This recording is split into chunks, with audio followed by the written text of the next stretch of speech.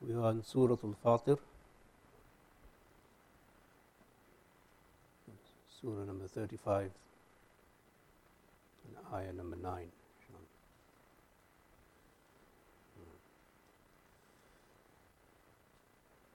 أعوذ بالله من الشيطان الرجيم بسم الله الرحمن الرحيم والله الذي أرسل الرياح فتثير سحابا فسقناه إلى بلد ميت فأحيينا به الأرض بعد موتها كذلك النشور. This surah is Surah Fatir, where Allah subhanahu wa ta'ala discusses the ayat that relate to His tawheed, that show that He is the original creator of the heavens and the earth, and that when He created without a blueprint. But as creation occurs, He then gives us a blueprint for future events. This ayah is saying Allah is the one who sends the winds. All the winds we see on earth, they are regulated by Allah subhanahu wa ta'ala's command, and the angels then steer them the way they are supposed to. فَتُثِيرُ سَحَابًا, the winds then generate and inspire or stir up the clouds. فَسُقْنَاهُ إِلَى بَلَدٍ مَيِّتٍ, then we drive them or drag them towards a land that is dead, which is brown and dry, which is in need of greenery, and so on. So the word mayyit refers to the land being barren or the land being arid and dry. بعد موتها, after its death.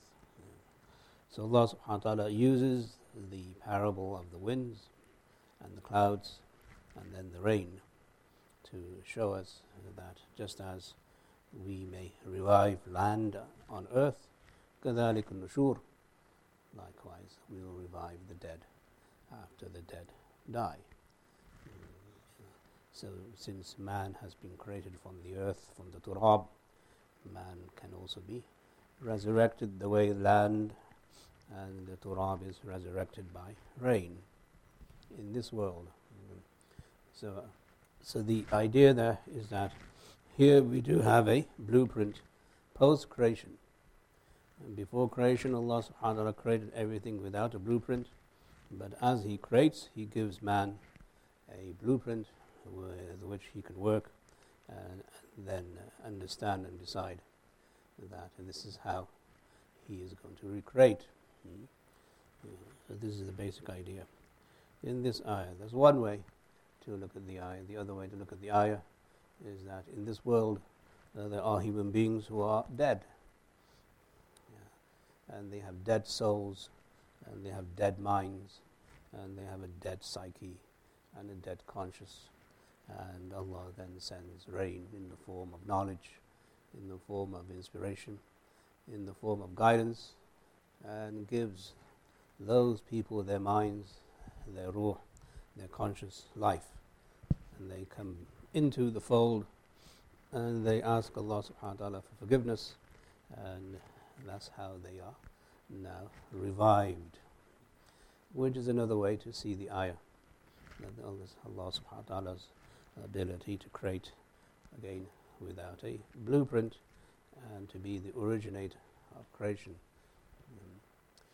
من كان يريد العزة فلله العزة جميعا إليه يصعد الكلم الطيب والعمل الصالح يرفعه والذين يمكرون السيئات لهم عذاب شديد ومكر أولئك هو يبور. Whoever seeks and desires might and power and honor, then let him know that might and power and honor is indeed in the hands of Allah subhanahu wa ta'ala, and it belongs to Allah, all of it, jamia. Why is this? Because it is to Him alone that the good word rises, and then the good deed Allah then raises. So there are two issues here.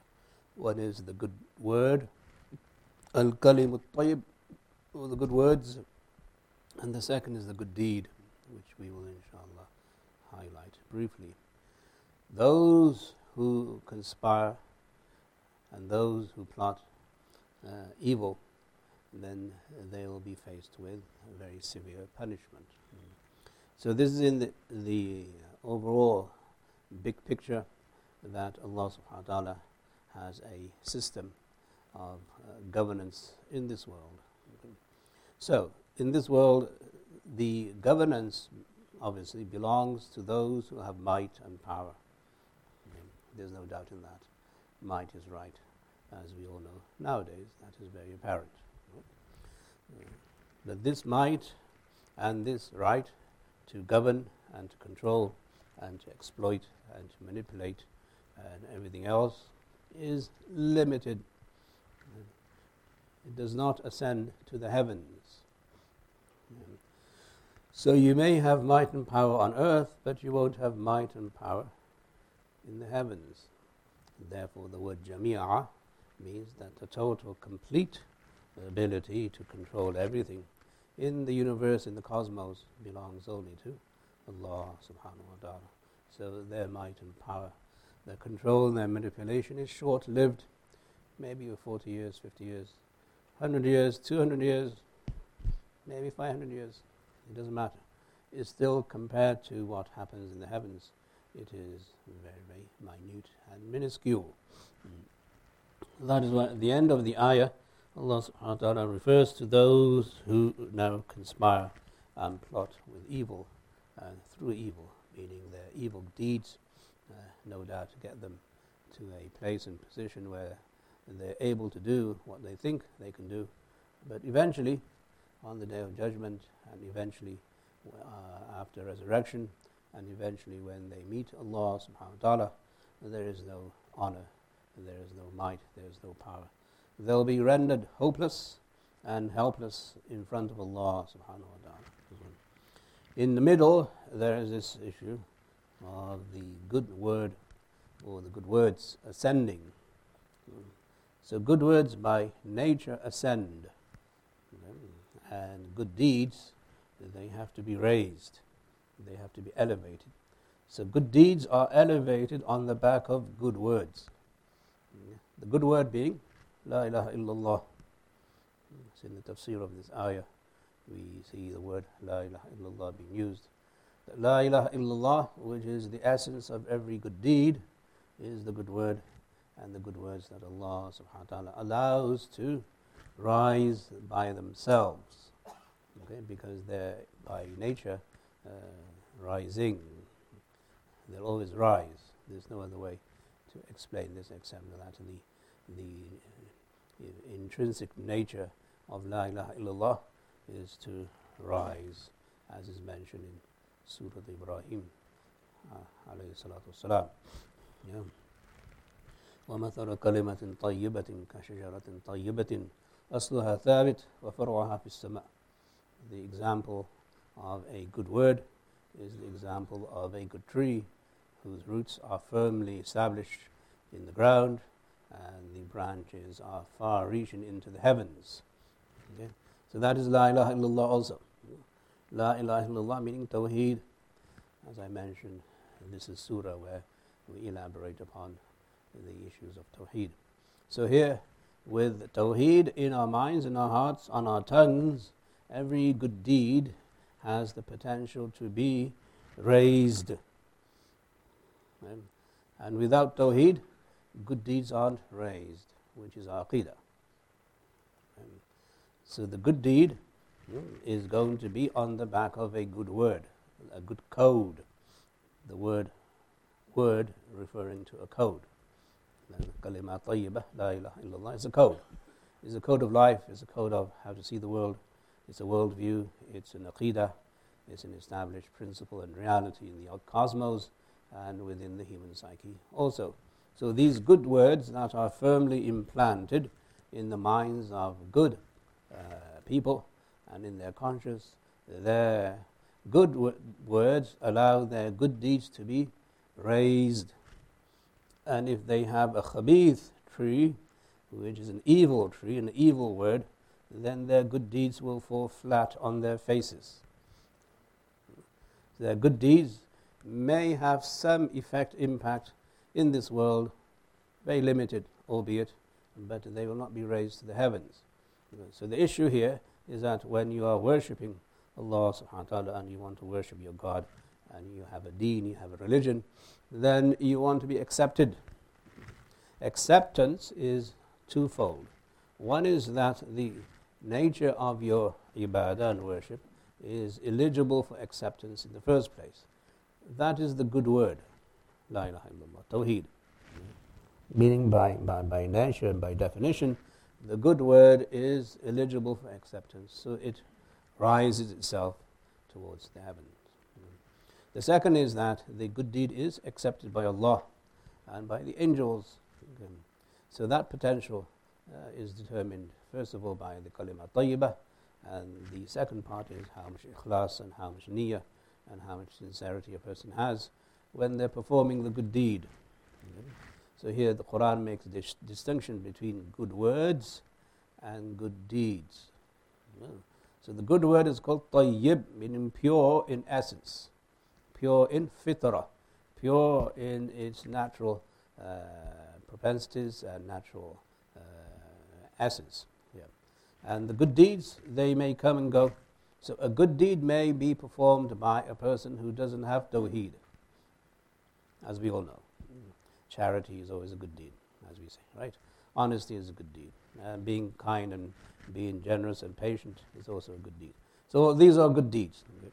But these good deeds, in order for them to have an impact in your favor on the Day of Judgment, need eligibility.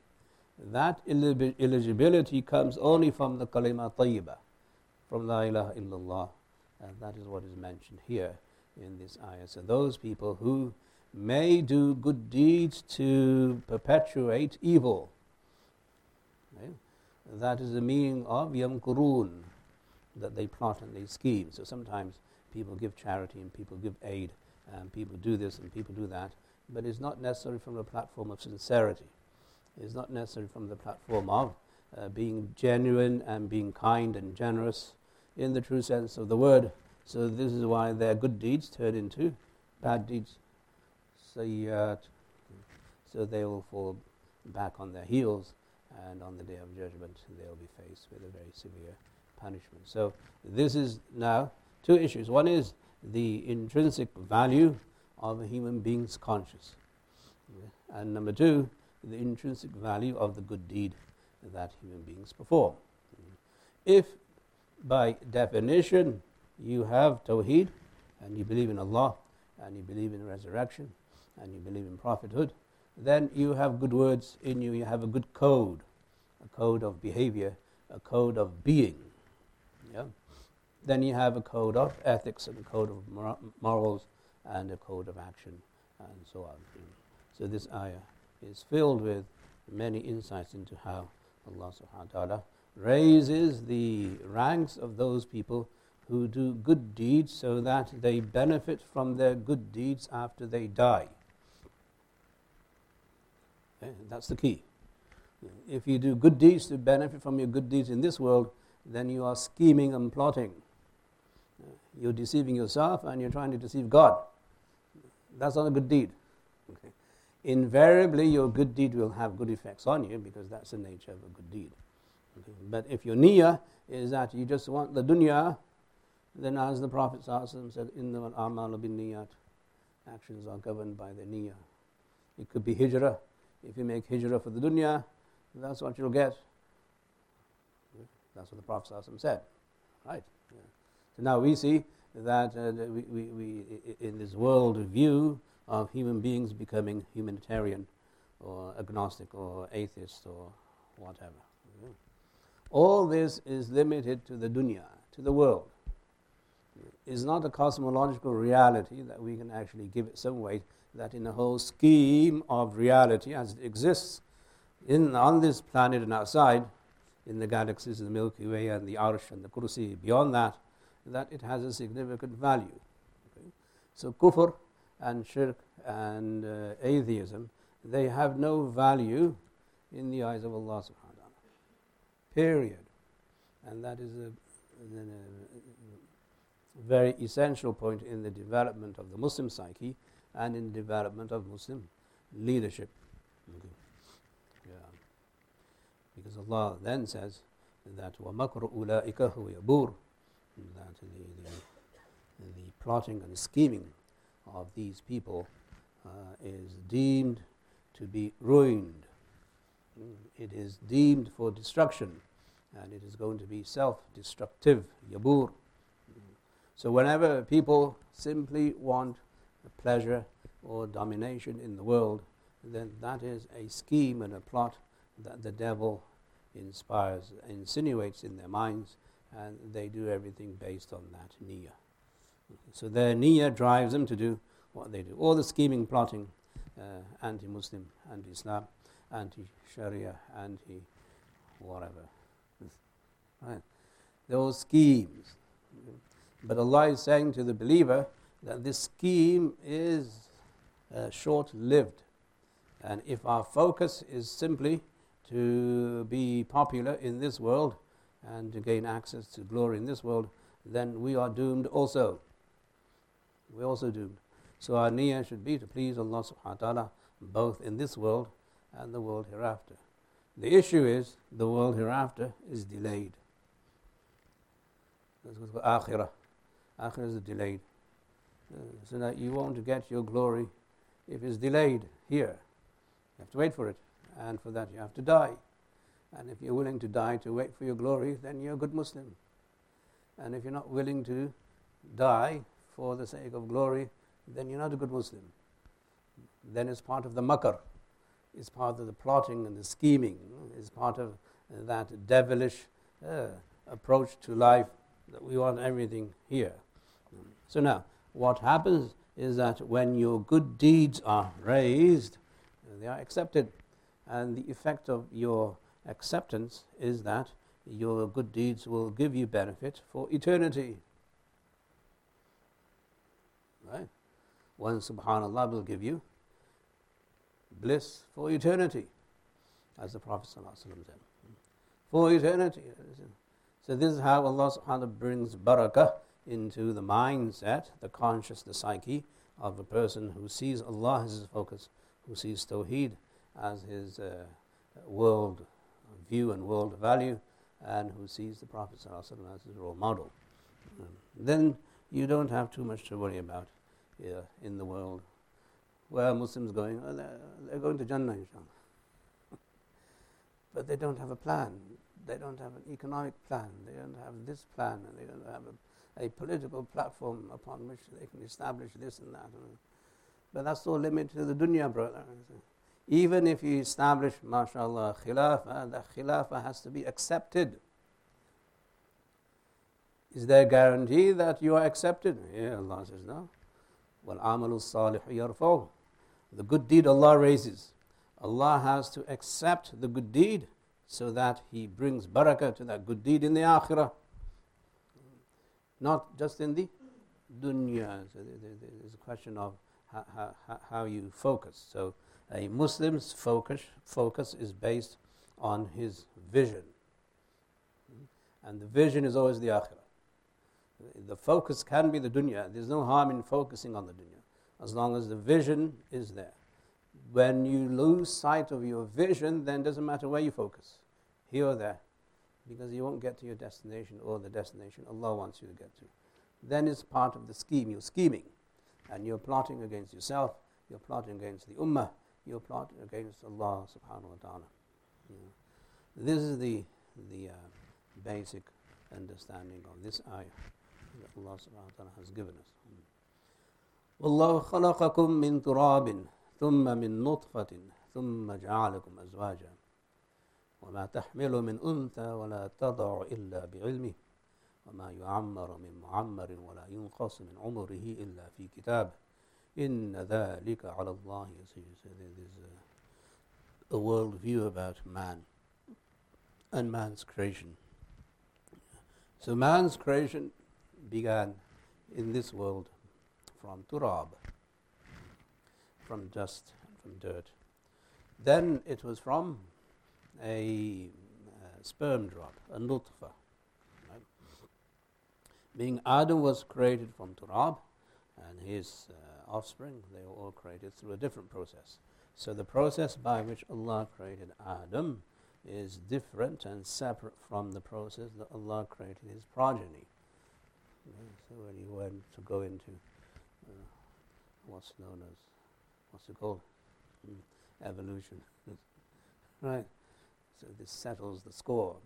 The process by which Allah creates Adam is different and separate from the process by which Allah creates Adam's offspring. So Adam is the prototype. Right? And then the question of the chicken and the egg is resolved.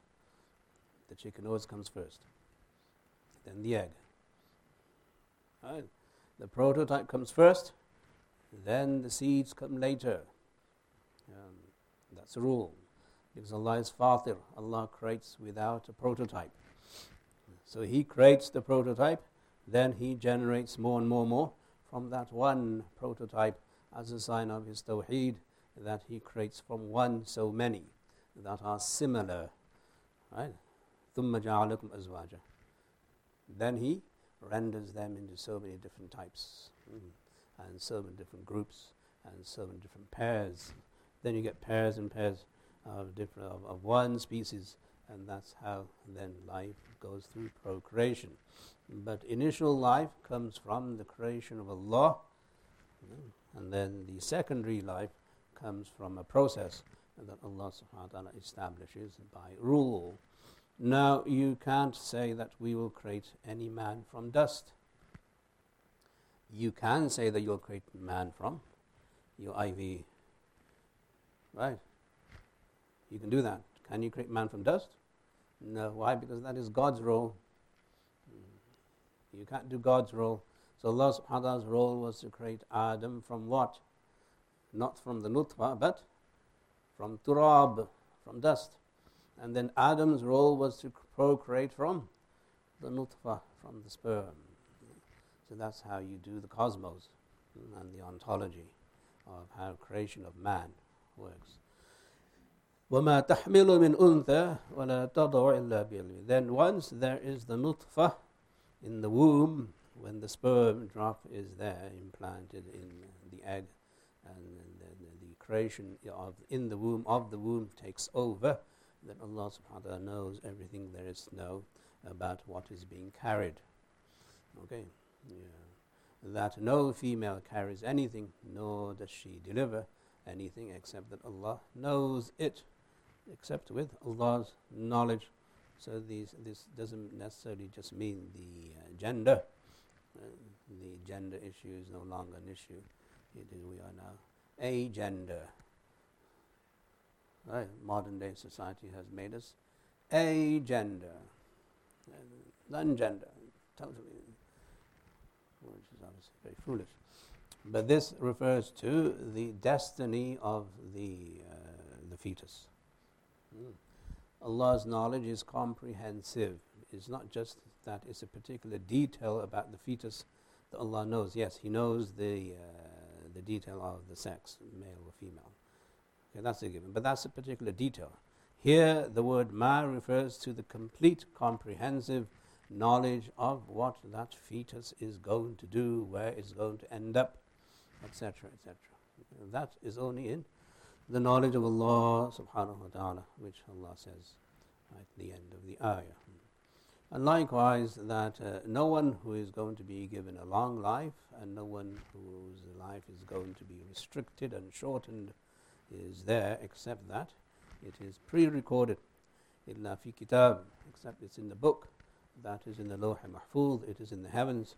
Allah subhanahu wa ta'ala has written the lifespan of every human being who is going to live. So, in the creation of man, you have first the creation of Adam, and then of Hawa, and then the procreation of his and of their offspring, and their offspring in the womb.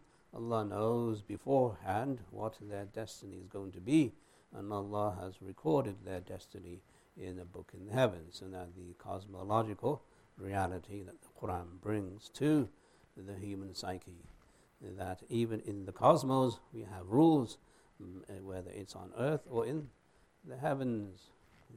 So even in the heavens our deeds are recorded. Inna dhalika ala Allah yasir. Indeed, all of this is easy for Allah subhanahu wa ta'ala. Nothing is difficult for Allah subhanahu wa ta'ala to do. He does this with great ease. But it's to show the element of Tawheed, that how Allah created all of these human beings from one man and from one woman, and how He recorded all of their deeds and their destinies and their aspirations and everything else in the heavenly book, so that on the Day of Judgment there is a record of that also, so that human beings may prepare for the afterlife and for the Day of Judgment. Allah subhanahu wa ta'ala's knowledge is fixed about the lifespan of a human being, so that we can't change. However, since we don't know what that lifespan is, we are encouraged to do deeds that extend our lives. We don't know that. I mean, Allah subhanahu wa ta'ala knows that this person, Zayd, is going to live for 70 years and 2 months. Allah knows. But does Zayd know he's going to live for 70 years and 2 months? No. So what is Zayd supposed to do? So Zayd is supposed to do everything that prolongs his life, extends his life. He can't say, well, Allah knows when I'm going to die, but that's His knowledge. You don't know anything. So you must do everything that extends your life, and that's the meaning of this ayah. وَمَا يُعَمَّرُ مِن مُعَمَّرٍ وَلَا يُنْقَصُ مِنْ عُمُرِهِ. That is, according to the action of human beings, life may have barakah and it may not have barakah. Life may be extended somewhat and may not be extended somewhat. So these hadith in which the Prophet ﷺ said that if you wish your life to be extended, then do this, refers to the actions of human beings. It does not refer to the knowledge of Allah, because that Allah already knows. Meaning, man kan yasurruhu an yatula fi umrihi falyasir rahimah, or yunsa fi atharihi falyasir rahimah. That whoever wishes that his life is extended, or his name is given more reputation and fame, then he should be kind and generous towards his relatives. This is a deed that does this for you. Now, one is that your life is given barakah. That is one meaning. The other meaning is that according to the calculation of the angels, you should die, because that's why your deeds are taking you. Okay? But that knowledge Allah doesn't give to the angels. That knowledge He keeps to Himself. So in the eyes of the angels, then your life is extended because you do this good deed. That's why dua always helps. And when you are sick and you have people make dua and you make dua yourself, your duas are sometimes accepted, and you live a few years longer, a few decades longer. Right. But that has to do with the deed of the human being. It has nothing to do with Allah's knowledge. So you must keep the two realms separate. Sometimes we confuse the issue of destiny by inserting our knowledge with Allah's knowledge, which is shirk. That's shirk fil ilm. We don't do that. Allah's knowledge is there. It is absolute and permanent. Our knowledge is severely impeded, handicapped and limited, and we don't know anything about ourselves anyway. So we are encouraged to do by Sharia whatever helps us live better and live longer in this world. That is one of precepts of Sharia that you're supposed to do this. So good deeds always increase your barakah in your life, and sometimes it may even increase your knowledge if that knowledge is with the angels. So the angels may decide for you that you should die because you're a rotten scoundrel, you're just a rascal, you're good for nothing, nobody, you don't deserve to live anymore. Then all of a sudden you do a good deed, you help somebody, you make dua, or you go to the masjid and you make tawbah, and then suddenly the angel said, okay, let's open the door for him. So they open the door for you. Right? This is how it happens. Yeah. This is what it means. فَإِنَّ ذَلِكَ عَلَى اللَّهِ يَسِيرٌ. This is easy for Allah subhanahu to do this. So we should be grateful. Allah subhanahu has given us this knowledge. وَمَا يَسْتَوِي الْبَحْرَانِ هَذَا عَذْبٌ فُرَاتٌ سَائِغٌ شَرَابُهُ وَهَذَا مِلْحٌ أُجَاجٌ ومن كل تأكلون لحما طريا وتستخرجون حلية تلبسونها وترى الفلك فيه مواخر لتبتغوا من فضله ولعلكم تشكرون. Then discussing all the ni'am and the blessings and gifts of Allah subhanahu wa ta'ala, you are going to have those blessings that are terrestrial, in the sense that they occur on land, and they are going to have those blessings that are celestial, that occur in the heavens, and those blessings that are now marinal, blessings that relate to the sea, because most of the planet is what? Water. 3/4 of our planet is just water. So there must be some benefit in the water Allah subhanahu wa ta'ala has given us. So Allah brings up this ayah to show that we have not neglected the ni'am, the blessings of the water that keep you going.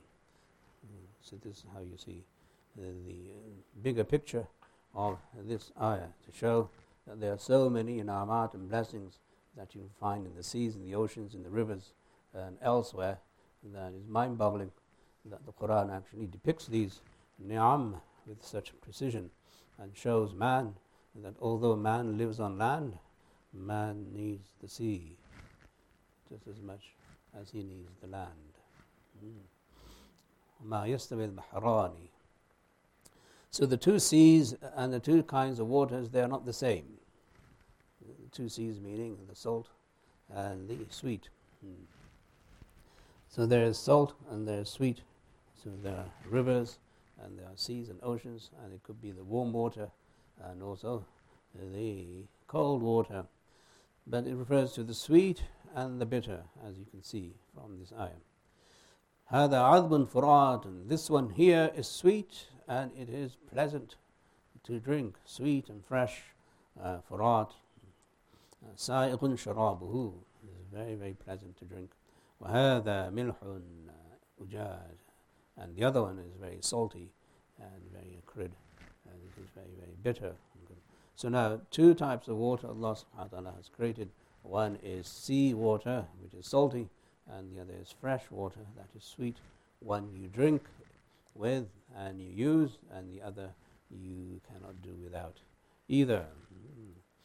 وَمِن كُلٍّ تَأْكُلُونَ لَحْمًا طَرِيًّا. And from each source of water, whether it's sweet or fresh water, whether it's sea water, you will find that you eat fresh meat, meaning fish. لَحْمًا طَرِيًّا is a phrase that the Quran uses for fish, because fish is the meat of the ocean. Not the other stuff that you eat. Anything that is not fish is not fresh meat. That's why Abu Hanifa says, you can't eat it. It ain't meat, so don't eat it. Lahman refers to a species that had it lived on land, you would have to make dhibah of it. Right? But since this one doesn't live on land and it dies in the sea, you don't need to make dhibah, and you don't need to slaughter it, and you don't need to say Bismillah when you fish it. When you're fishing the fish from the ocean, you don't say Bismillah Allahu Akbar. That's not a prerequisite. That's the kalluf. Eat the thing, just grill it and eat it, cook it and eat it. Don't wait for the Bismillah. It's lahman tariyan. It is fresh meat. When Allah subhanahu wa ta'ala hosts the people of Jannah, Allah make us from them. Inshallah, what will He feed first? Do you know? Allah will feed the people of Jannah fish first.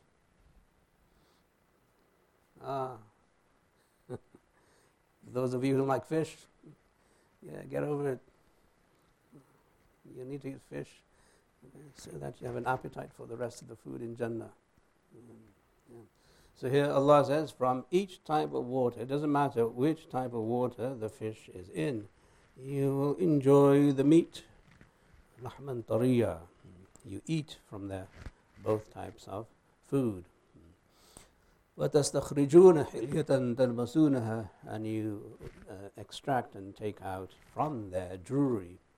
Okay, jewelry that you wear.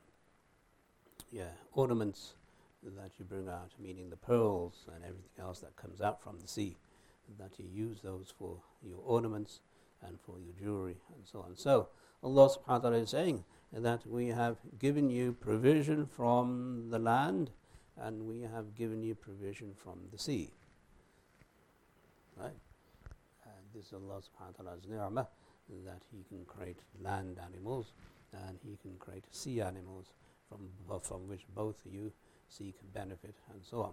From the sea animals you will find means of ornament, which is a testimony to the fadila of the fish, because the fish lives in the sea, fadila of the sea also. Yeah. Although you do get ornaments from certain bones, from certain animals and hides and so on, right? But you know, the elephant tusk, for instance, ivory, is a means of ornament. But you'll be stretching your imagination to find any major types of ornament from land animals. Right? So Allah subhanahu wa ta'ala's creation in the sea gives you this sense of ornament, sense of decoration that you seek to wear also. وَتَرَى الْفُلْكَ فِيهِ مَوَاخِرَ, and then you will see, O Muhammad sallallahu alaihi wasallam. Now the pronoun has changed. The narrative now changes from the third person to the second person. Allah subhanahu wa ta'ala is now directly addressing the Prophet sallallahu alaihi wasallam, and he says that you will see, O Muhammad sallallahu alaihi wasallam, the ships plowing, mawakhira, cutting through the waves. Mawakhir means to cut, like a knife cuts through butter. You'll see that the ships, they cut through the waves. That's the tashbih and the similarity that Allah subhanahu wa ta'ala is coining here. لِتَبْتَغُوا مِنْ فَضْلِهِ, so that you may seek from His fadl, from His bounty. So that by shipping, by traveling via the ship and the boat and the canoe, you are able to get from one place to another, and you're able to carry food stuff and supplies and stock from one place to another, and you're able to do this cargo business throughout the world, because you have the ability to now navigate the land and navigate the sea. Okay. But since most of the world is covered by water and by sea, you see that most of the transportation occurs via sea, although you have the air and the planes that carry cargo also, but the very, very heavy cargo is still carried by the ship. So Allah subhanahu wa ta'ala is saying this is a fadl of Allah, that you're able to do this. I mean, part of Allah's creation is that He creates the means by which you may live and live better. And that is Allah's fadl for you and on you. وَلَعَلَّكُمْ تَشْكُرُونَ, and so that you may give thanks. So these inamat, these gifts and bounties Allah subhanahu wa ta'ala has given you, so they are now terrestrial and they are marinal. In the marinal, sea-based ni'am, Allah subhanahu wa ta'ala allows you to live and live better, so that you may give thanks. And that is how we see the tawheed of Allah playing, not so that you may exploit each other. لَعَلَّكُمْ تَشْكُرُونَ, you thank Allah for this ni'mah, not that you start to capitalize and manipulate and exploit, and you go through piracy, and you have diplomatic ties and treaties that show there's more official piracy. There's unofficial piracy and there's official piracy. Right? So official piracy is very sophisticated. Yeah. All these great things, unfortunately, that human beings have done. Mass exploitation of people. Anyway, لَعَلَّكُمْ تَشْكُرُونَ, give thanks to Allah for the ni'mah, not that you use these means as an end to justify your exploitative nature and your rules and your regulations and so on. Anyway, there are rules for the sea in Islam also, as there are rules for the land in our fiqh also. يولج الليل في النهار يولج النهار في الليل وسخر الشمس والقمر كل يجري لأجل مسمى ذلكم الله ربكم له الملك والذين تدعون من دونه ما يملكون من قطمير. This is now the celestial ni'am, blessings that I alluded to. So you have blessings on land, blessings on the sea, blessings now in the air, in the heavens.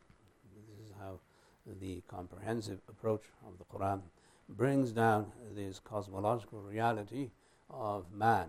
So this is about man. Okay? Why has Allah done all this? This is to support man and to enable man to be more grateful and to worship Allah and to appreciate His oneness.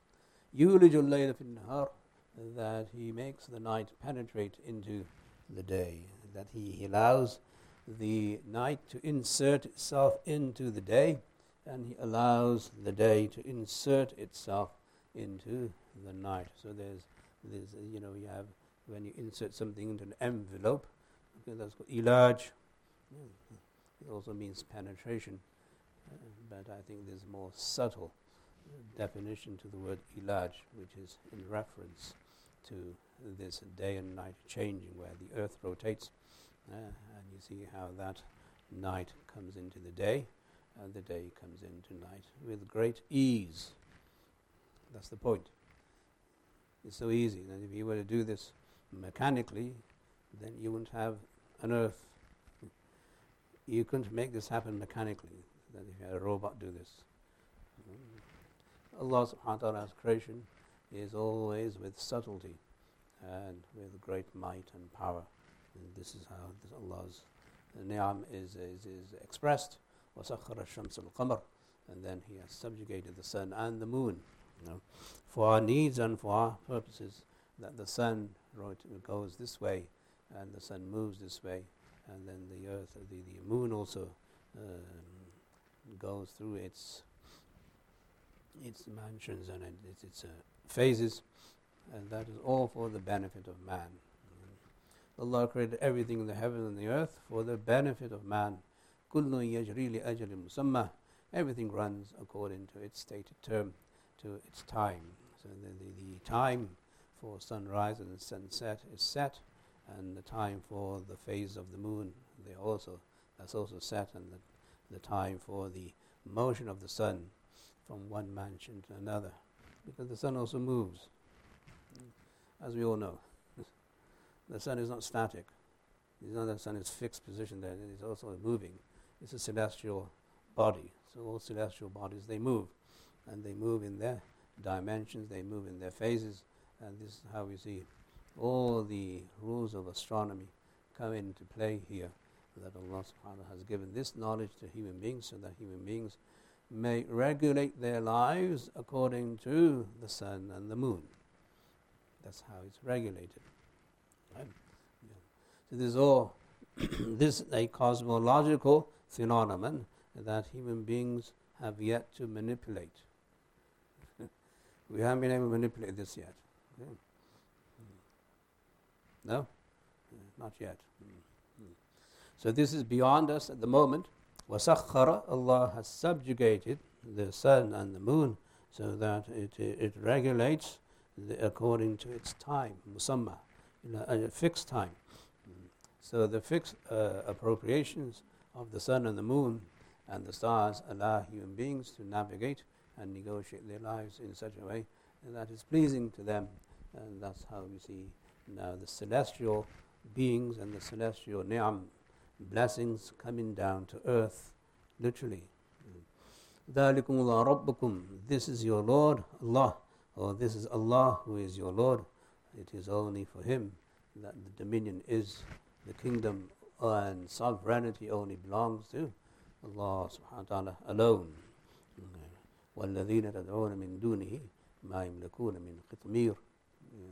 Those whom you call besides Him, they own nothing, not even a seed coat. Qitmir. Qitmir is the outer, what's it called? Skin of a seed. The outer skin of a seed is called qitmir, of a date stone. You know, when you have a date and you take off the skin. That is called qitmir. So Allah subhanahu wa ta'ala is using this to show that they don't own even that. Nobody owns anything except Allah subhanahu wa ta'ala. Allah subhanahu wa ta'ala controls, except that His control is regulated by time and space. Okay. Muslims may quote these ayat and assume that Allah will give them victory. Allah won't give them victory if you don't follow the rules of time and space. You have to follow the rules of time and space for that victory to come, even on this planet. So sovereignty belongs to Allah subhanahu wa ta'ala. If you call anyone besides Allah to help where they can't help, then you are a fool. Yeah. This is basically what the ayah is saying. No one can help you except Allah subhanahu wa ta'ala, whether it's in the heavens, or on earth, or on the sea, or in the sea. Only Allah can help you. Okay. That is your tawheed. Now, how do you regulate this? You regulate it according to the rules of that domain. So there are rules of the sea, there are rules of the land, and there are rules of the heavens. All of those follow their specific rules. When you operate within those rules. That is part of your tawheed. You can't operate outside of those rules and expect Allah to change those rules because you are Muslim. That doesn't happen. That's what it means by lahul mulk. To Him alone belongs the sovereignty. Okay, so He has a sovereignty over the rules and laws that He has used to regulate time and space. He won't change that in this world, because this is the way this world works. So Muslims must abide by the rules of the domain in which they operate. And if they don't, then they will lose. And that is unfortunately one of the reasons why we are where we are. We don't operate within the rules. Right? Allah's help will come. When will it come? When you do what's needed on the ground. You can't ask Allah to bring down help when the circumstances on the ground are not conducive for Allah's help. You want to plant a tree, so what do? You take the seed and put it there on the ground, inshallah, and make this seed grow. So you got to plant the seed. I have the seed. No use. No use you having the seed. The qitmir is referring to this. Is no use you having the seed. You have to plant the seed. And where do you plant it? Where is going to be conducive to grow? And then what do you do after you plant the seed? Just leave it. You have to take care of it. That's time and space. You have to take care of it. Oh, you have a plan. There's no use you having a plan until you execute it. And after you execute it, you still have to take care of it. Right? So Allah's help will come. It doesn't come that way. وَسَخَّرَ الشَّمْسَ وَالْقَمَرَ. This subjugation of the sun and the moon refers to the ability of man whereby he uses those rules of subjugation to bring about an effect. So if you don't use those rules, apply those rules, Allah's help will not come. In this world, you may be rewarded for your efforts and your sincerity, but it doesn't come that way. Anyway, what I'm saying is in the interest of Tawheed from the heavens, the earth is there, Tawheed in Allah's creation is there, Allah subhanahu wa ta'ala's in'amat, or a sign of His ni'am, of His blessings and His sovereignty and His kingdom and everything else. But at the same time, Allah subhanahu wa ta'ala wants human beings to engage within the rules of operation. If they do that, then there will be some effects, some good and some bad. And if they don't, then there will be no effect. So basically, Allah subhanahu wa ta'ala is saying, وَالَّذِينَ تَدْعُونَ مِن دُونِهِ, those whom you call besides Allah. There are two types of calling. One is that you worship others besides Allah. You worship a god, a false god, or you worship an idol, or you worship a stone, or you worship this and that, okay? Or you worship an idol that is a human being. Or you worship a system as an idol, that this is the system that works and so on. Right? You worship a political system, you worship an ideology, or you worship a figure, or you worship a personality. That's one application of this وَالَّذِينَ تَدْعُونَ مِن دُونِهِ, those whom you call besides Allah, they own nothing. That's the apparent application. There's another application which I was referring to. And that application is that you want to bring about a change to a divine system that the divine himself doesn't allow. Right? How do you want to procreate? Man and woman get married and you procreate. Okay? That's a divine system, is it not? You can't say to somebody that I'm not going to get married, but Allah give me children. Can you say that? No. That happened only to whom? That happened to two people. It was Adam, Hawa, and to Maryam. Right? So that's just to show that Allah is able to do that also. He's able to change that system for whatever reason He changes. But the rest of human beings must go through that system of man, woman, marriage, procreate. So because you're Muslim, you can't say, I'm not going to have a woman, I'm not going to have a man, but I want children. That doesn't work. Then Allah's help doesn't come. Right? That's the example I gave of the seed, and then planting the seed and plowing the seed and taking care of the seed. It's the same thing. So this is another way to understand that sometimes we call upon ideas and ideals that don't fit into the divine plan. So if you want nusrah in this world, you must have, first of all, a plan that is realistic and practical. And then you must execute it. And after you execute it, you must take care of it. Because taking care of that execution is much longer than the actual planting of the seed. Is I planted the seed, now I'm going to leave it to God. Well, God will say, okay, fine, leave it to me. It won't grow. Because that's the rule of time and space.